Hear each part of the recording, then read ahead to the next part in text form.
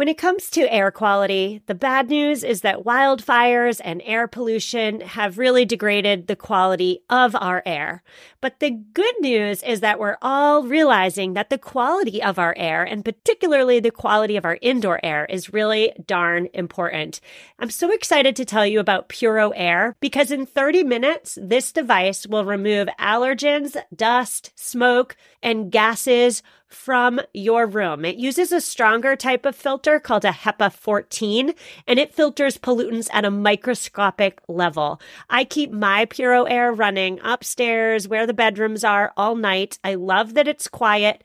Cleaner air just hits different, doesn't it? Check out everything Puro Air has to offer at getpuroair.com. That's GETPUROAIR.com.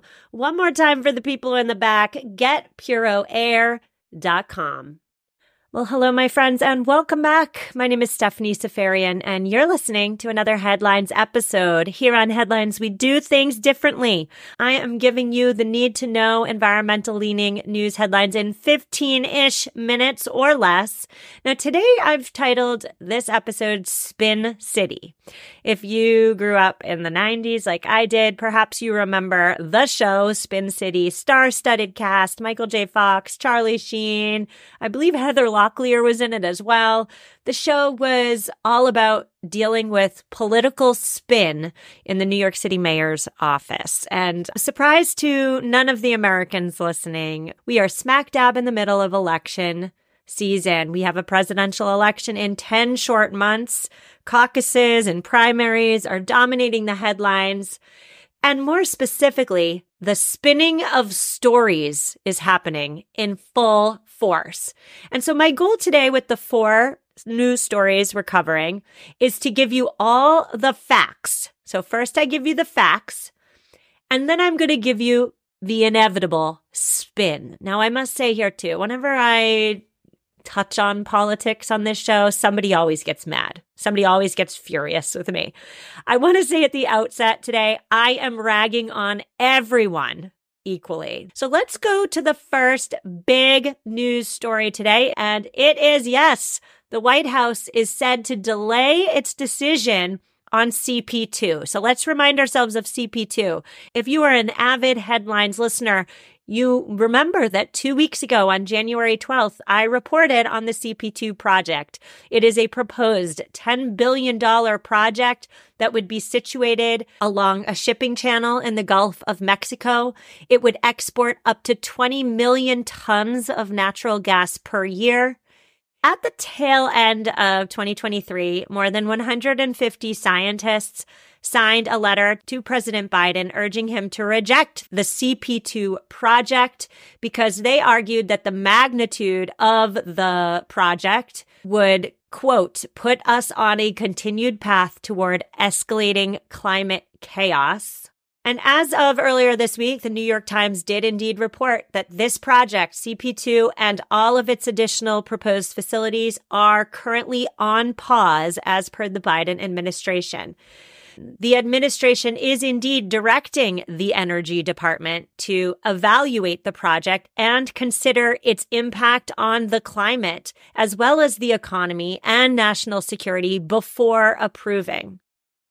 I should say here too, the Energy Department has never rejected a proposed gas project because of its expected environmental impact. That has never happened before. Okay, so those are the facts. Now, what is the spin likely to be? Well, the spin's already started. An email already went out from a spokesperson for Venture Global LNG. That is the company that wants to build CP2. And she said, quote, such a moratorium on this project would shock the global energy market, have the impact of an economic sanction, and send a devastating signal to our allies that they can no longer rely on the United States, end quote. A spokesman for the oil and gas industry has also gone and done some spinning as well. He cited the Russian-Ukraine war and said that curtailing the construction of future terminals would essentially damage our relationship with American allies across the world. I can also hear whoever the Republican nominee is going to be on the campaign trail saying that Biden is hampering American growth, killing jobs, killing the economy. Now, what is the Democrats' likely spin? Well, I expect the Democrats to spin based on who they're talking to, right? In blue states, I expect Biden to double down on his commitment to pro-environmental policies. Because let's not forget, he's actively courting Americans who are climate concerned. He, of course, when talking about his climate policies, he will forget to mention, of course, that the Willow Project was approved under his watch. But anyway, and of course, in red states too, I expect Biden to address this pause on the CP2 project by reminding voters that the United States is already the world leader in the natural gas market. Yes, that is true. The U.S. is set to nearly double its production of natural gas in the next 4 years, whether or not CP2 is approved. So there are the spins on that story. Let's move on to the next one. It's also out of the White House, and it has everything to do with fine particulates, or PM2.5s. PM2.5s are tiny particles that measure less than 2.5 micrometers in diameter. That, by the way, is 1/30th the width of a human hair. Can you believe it? Well, these particles include soot, and they can penetrate deep into the lungs, enter the bloodstream. They can cause asthma and heart disease and thousands of premature deaths a year. Now, manufacturers create PM2.5s by burning gas, oil, diesel, or wood at power plants or refineries or other industrial facilities. Experts say that industries can reduce its PM2.5 output by installing pollution control technologies. Okay. So what's the facts here? The Environmental Protection Agency is preparing, as of this week, to significantly strengthen limits on fine particle matter.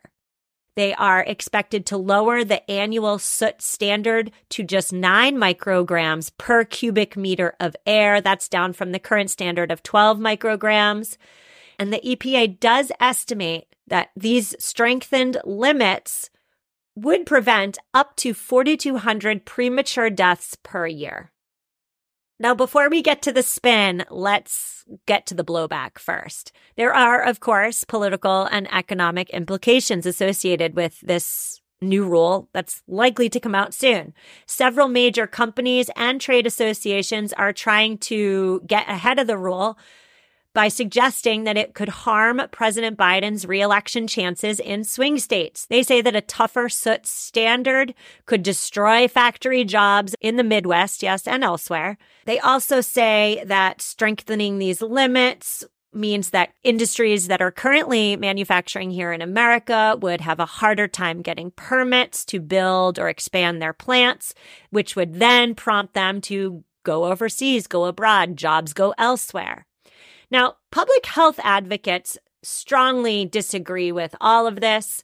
Earth Justice, which is an environmental law firm that supports tougher pollution rules, they conducted an analysis in Philadelphia, and they found that Philadelphia cut soot pollution by 15% from 2012 to 2021, and the city also, at the same time, lowered unemployment and increased its GDP by just under 9%. So they strengthened air pollution laws while also cutting unemployment and increasing the city's GDP.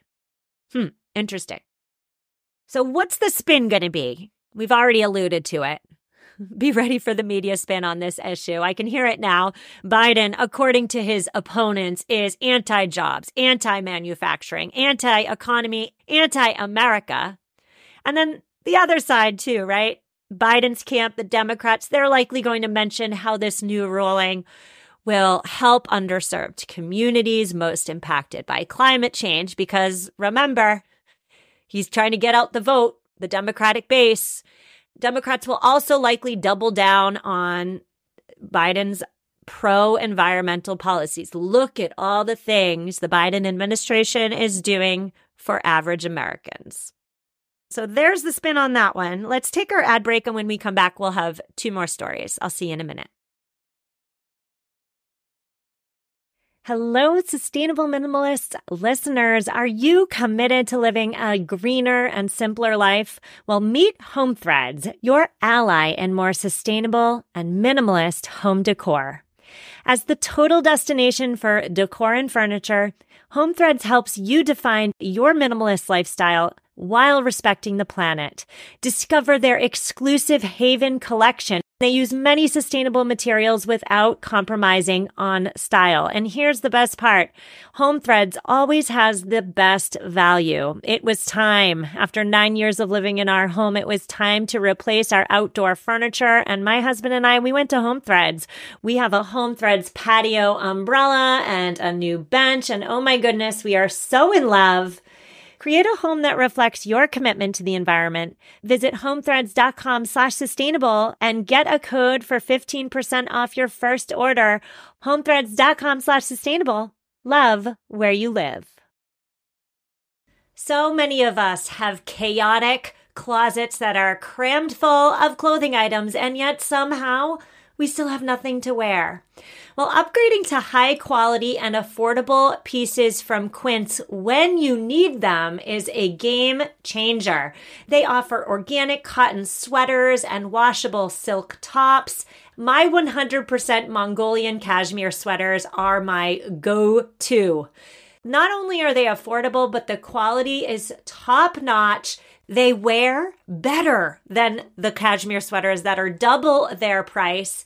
Indulge in affordable luxury. Go to quince.com/sustainable podcast for free shipping on your order and 365-day returns. QUINCE.com/sustainable podcast to get free shipping and 365-day returns. One more time, quince.com/sustainable podcast. And we're back. On today's show, we are covering the news headlines and then we're spinning them. We're preemptively spinning the story based on who's talking. Because again, yes, the politicians do an awful lot of spinning, but the media spins the heck out of facts, doesn't it? So we're doing it ourselves today. Why the heck not? If they can spin, if they can take facts and twist them and tweak them to make their points, so can we. We're moving on to our third story today, which is about the abnormal warmth that the planet is seeing and feeling in the first month of 2024. 2023 did make history as the world's hottest year on record. And record warmth is sweeping through multiple continents this week. 2024 is on pace to challenge 2023's exceptional heat record. And so here's the fact. This is the fact. The global average temperature as of late January is at its highest level on record. That's the fact.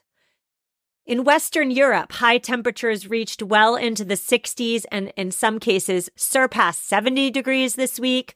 In Australia, high temperatures approached 120 degrees in portions of South Australia and Queensland. In South America, temperatures soared to as high as 110 degrees this week. In Asia, Myanmar reached 99 degrees. That broke its January record for highest temperature, and the Maldives tied its warmest January temperature on record this week. So it is exceptionally hot. Yes, and I know here in America, this past week was really darn cold. But let's remember, we're talking about the global average temperature, not the weather outside your window. We're talking about global average temperature. Now, here's another fact for you. This very high record-breaking global average temperature, it's not only due to climate change. It is also an El Niño year. So if you were to hear someone spin this fact and say, look outside, the global average temperature is at its highest level on record for late January. It's climate change personified. That would be an inaccurate spin because it leaves out the fact that, yes, it is indeed an El Niño year.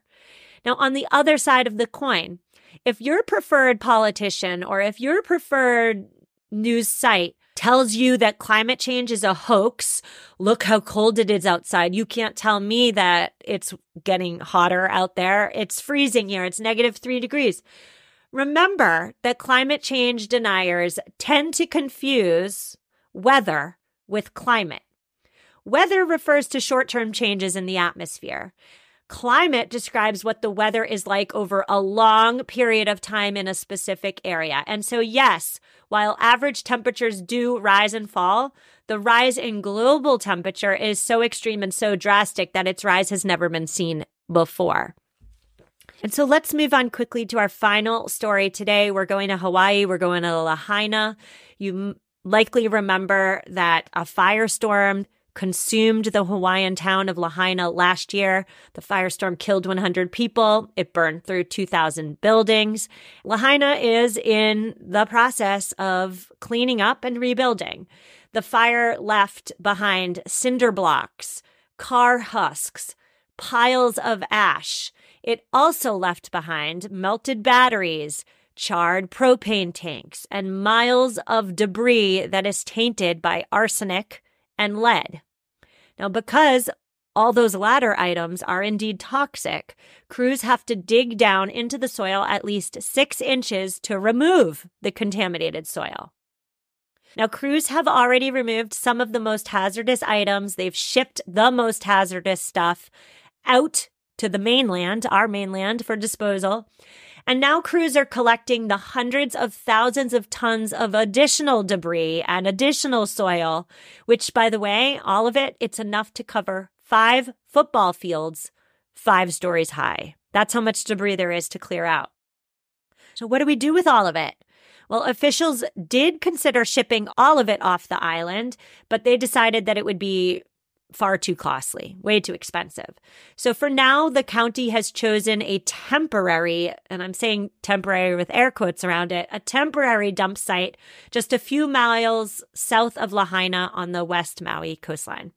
Now, officials have promised that all the material at the new dump site will later be dug up and relocated to its permanent resting place, but no final destination has been selected. Nobody wants this stuff, right? It's toxic. Residents, of course, around the new dump site rightly fear that this stuff is here to stay.